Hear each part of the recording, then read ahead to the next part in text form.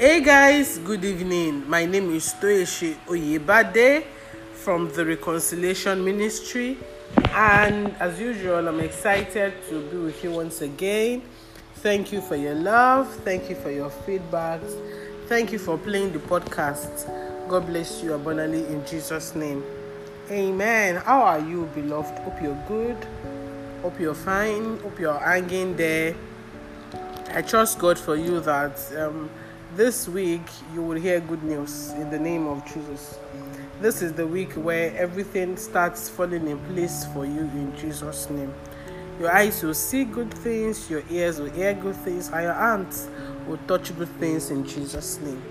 Amen. For the month of May, by the help of the Holy Spirit, we have been treating entering divine rest. And we spoke about something quite important last week. We saw together that many times we are not even where we are supposed to be, and we are desiring divine rest in a wrong location, in a wrong association, and that it's pointless when we are not even where we are supposed to be, yet we are asking God to give us divine rest in the wrong places, right? And we also saw in the weeks that have gone by that divine rest is God's desire for us. It is not just something that we'll experience in the afterlife.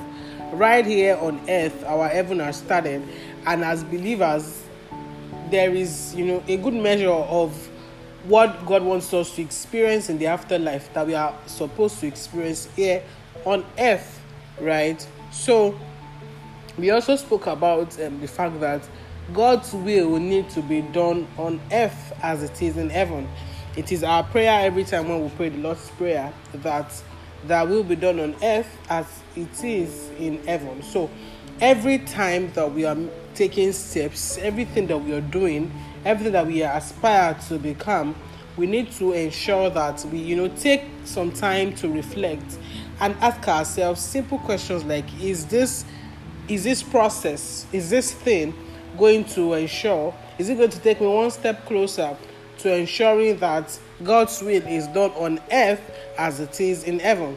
Is this relationship going to establish God's will on earth as it is in heaven? Is this new job going, we need to ask ourselves, so many times you might start hearing comments on people like, oh, you're too spiritual, or you spiritualize everything.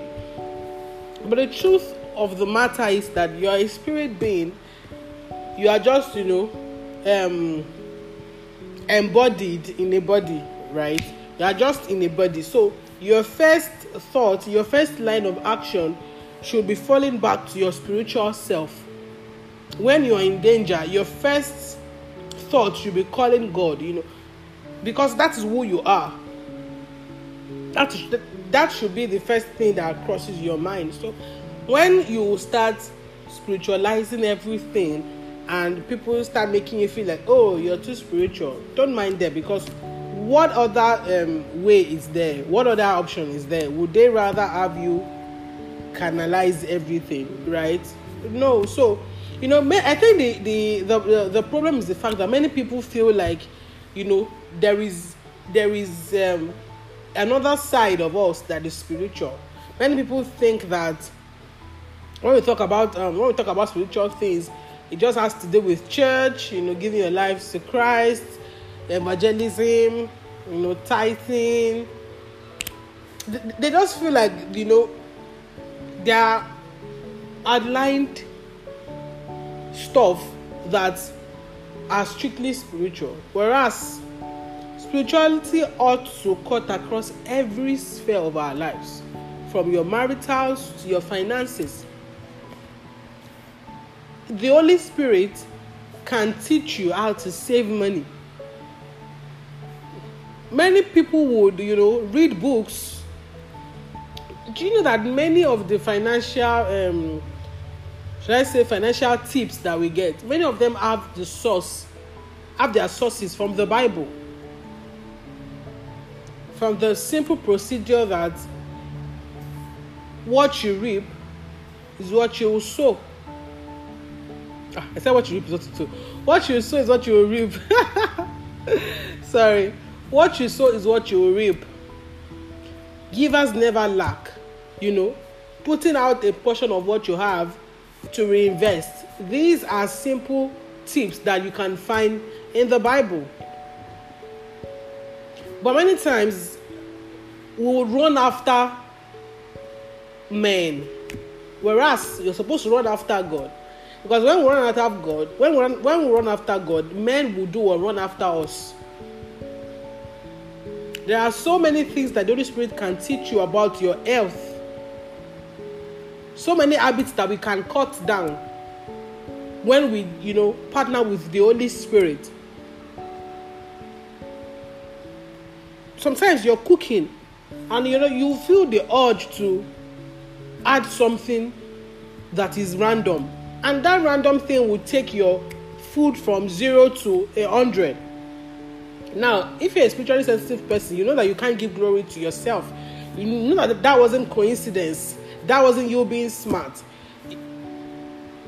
It was God's intervention at that particular point in time to show you that even when it comes to cooking, God can teach you.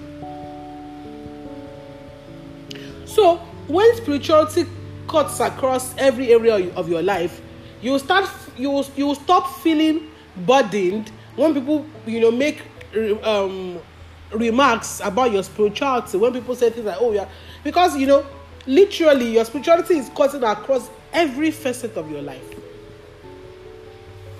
So, beloved of God, by the help of the Holy Spirit, will continue in that light, and God will be opening our eyes to see that it is indeed His desire for us that right here on earth we start enjoying divine rest. Now, beloved of God, many times one sure way that many of us, should I say, lose divine rest in quotes, is by lack of focus. The only person that we ought to look up to, is Jesus. It's in the Bible. The moment we start looking onto man, the moment we start looking onto intellect, the moment we start looking onto our capacity, then we'll fail ourselves. Have you ever, prepared for an examination so much so that you can beat your chest and say, "Oh, I'm fine," and then you enter into the examination hall, and then you are just blank, and you're wondering, how could this have been? I prepared, I did this, I did that, and you're shocked. We cannot go far by putting our faith in capacity. We can't go far in life by putting our trust in men, in connections. Your parents can be extremely rich, but the moment you start putting the moment you start focusing your gaze on how much money your parents have, beloved of God, you are denying yourself of true divine rest. Now, all of us are familiar with the story of Peter and how he was walking on water, right? He was doing fine. Why? Because, he wasn't relying on himself. He was seeing Jesus, and Jesus was telling him, "Come here. You can do this." And so he was enjoying direct supply of capacity from Jesus. And everything was going fine. But all of a sudden, Peter became conscious of where he was. He just remembered the law of gravity. He remembered the fact that he is a whole human being walking on water. And so science became to make sense to him. The law of gravity started, making sense to him. And the moment he started to focus on where he was and what he was doing, what happened? He began to sink. So many of us have started to enjoy divine rest. Many of us have entered divine rest. Many of us have spoken about divine rest. And we are doing fine. We are enjoying, we are experiencing it. But then all of a sudden, you start wondering, how can this be? How is it that I have not run out of money? The law of finance starts to slap you here and there. And you start wondering, How am I sacrificing this amount of money as a seed? If I give God 90%, 10% will not take me for the month. And so the law of finance starts making sense to you, that you ought to keep a certain percentage to do this, to do that. You know how people calculate their salaries now, so percentage for feeding, then this for transportation, then this for investment and all that.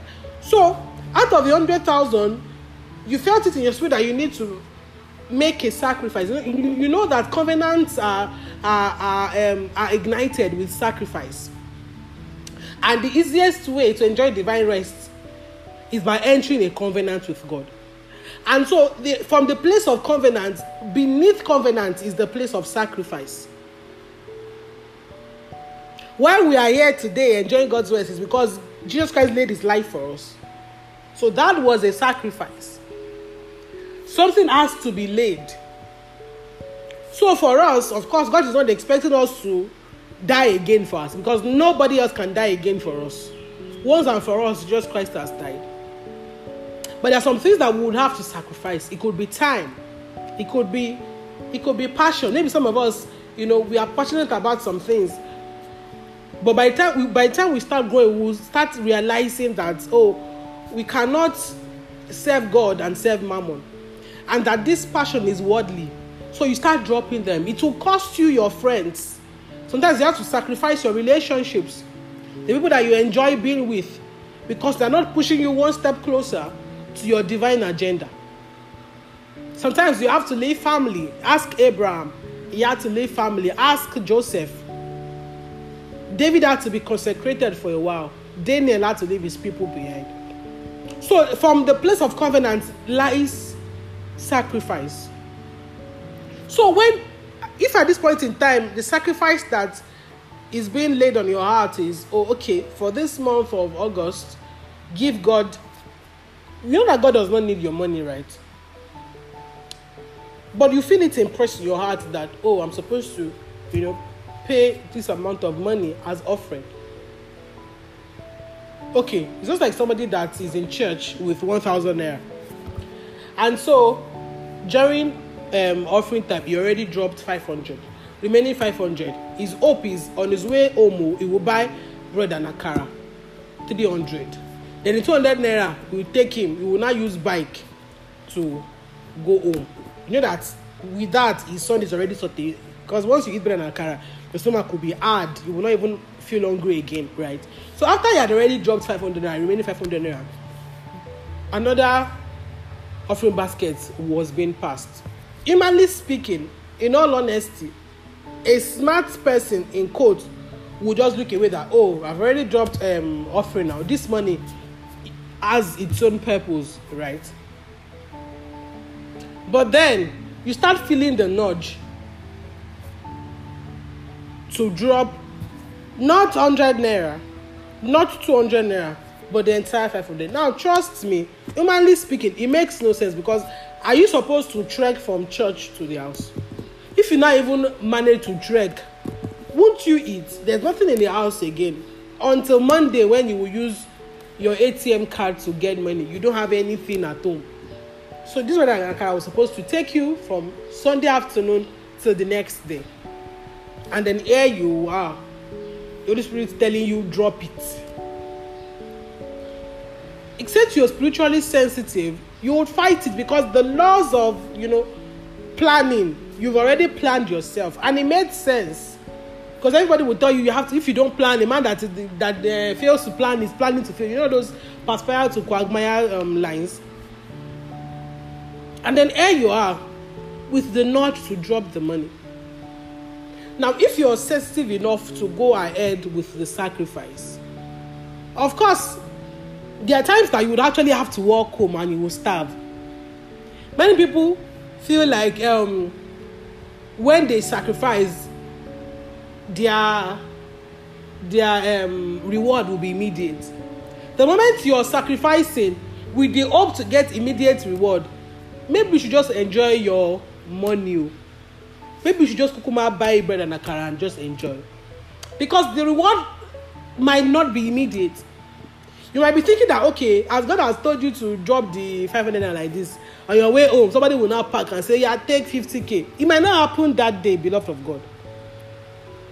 Because when you are giving to God, you are not supposed to give with the intention of, okay, in the next 2 hours, something is supposed to drop. Oh, that's why many times, many people will stop giving. Because according to them, the last time they did, they suffered. So they are expecting God to just, ASAP. Beloved of God, it doesn't work that way. Whereas there are times that as you're sacrificing, even before you leave the environment, God has already doubled what your sacrifice. There are times that you will be taught patience. You will be taught sacrifice. You'll be taught humility from your sacrifice. So many times, many of us do not have focus. We'll look to God for a bit, but when it looks like, okay, maybe he's busy, I think we are too many that we are calling God. Let me quickly call my auntie. Let me quickly do this. We start making human connections. The moment we do that, we are taking ourselves from the place of rest. Because human beings will fail us. Have you not failed yourself before? Were there not days you told yourself you were going to do 600 sit-ups? Eventually, you were only able to do 6. The 100 is in God's hands. Have you not reacted before to something that somebody said and you started regretting that, this is not me. Why did I react in this way? Why did I, blow this out of proportion? You start feeling bad. You start feeling guilty from overreacting. So have you not disappointed yourself before? So if you have, in all honesty, falling short of the standard that you've put yourself on before, so why do you over-expect from people? Human beings will fail you. Not because they are even out to punish you in quotes, not because they are purposely doing it, but because human beings are restricted. Anything can happen. The person promising you 500,000 naira might have a greater need that, in all honesty, supersedes what you're saying. And Yorubas will say, if they give a madman, is he an axe or a hoe or something, he would first plow the land to himself, towards himself. He will plow the land towards himself first. That is something that the society has, acknowledged as being mad, let alone a sane person. So everybody is selfish in quotes, in that everybody wants to take care of themselves first, take care of the people that they know first, before they now start extending their arm of grace to outsiders. So who do you think you are, in all honesty, to demand such benevolence from humans? So rather than looking up to and getting disappointed, rather than wasting energy and wasting time, why not just bring a combined effort of your time, your effort, and your energy, and just focus it on God? Because when you focus your attention on God, God calls the shots. The hearts of the kings and chiefs are in his hands. The heart of your vice chancellor is in his hands. The heart of your sponsor is in his hands. The heart of your HR is in his hands. The heart of your parents,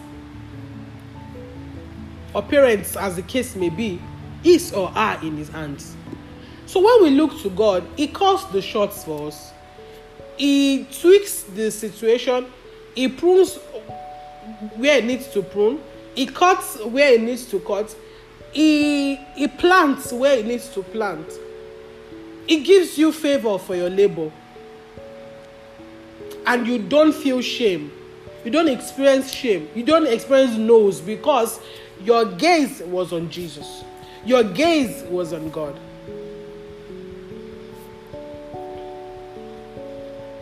Jesus Christ alone is the total package of God's rest to us.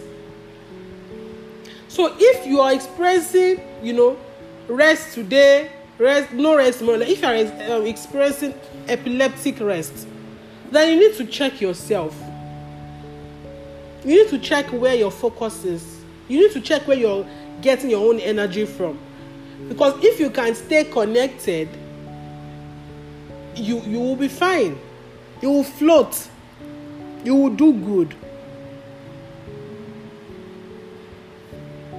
Does it mean that when we are focusing on Jesus, there will be no troubles? Of course, there would be. The devil will be out to push you, to test if you're truly focusing, or if you're just doing, one eye open, one eye open, one eye closed.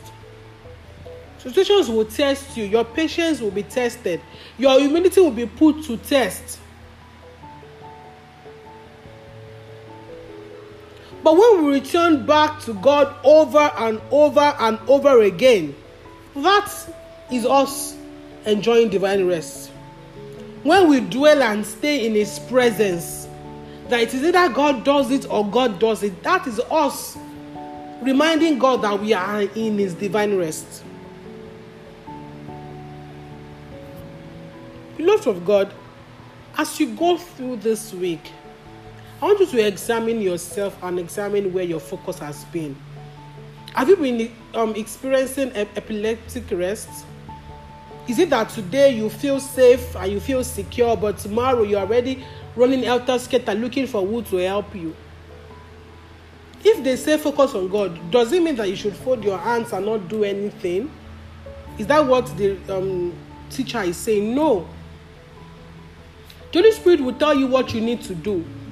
For Abraham, it was to move. It was to leave his father's land behind. It was to leave his brethren, his kindred behind.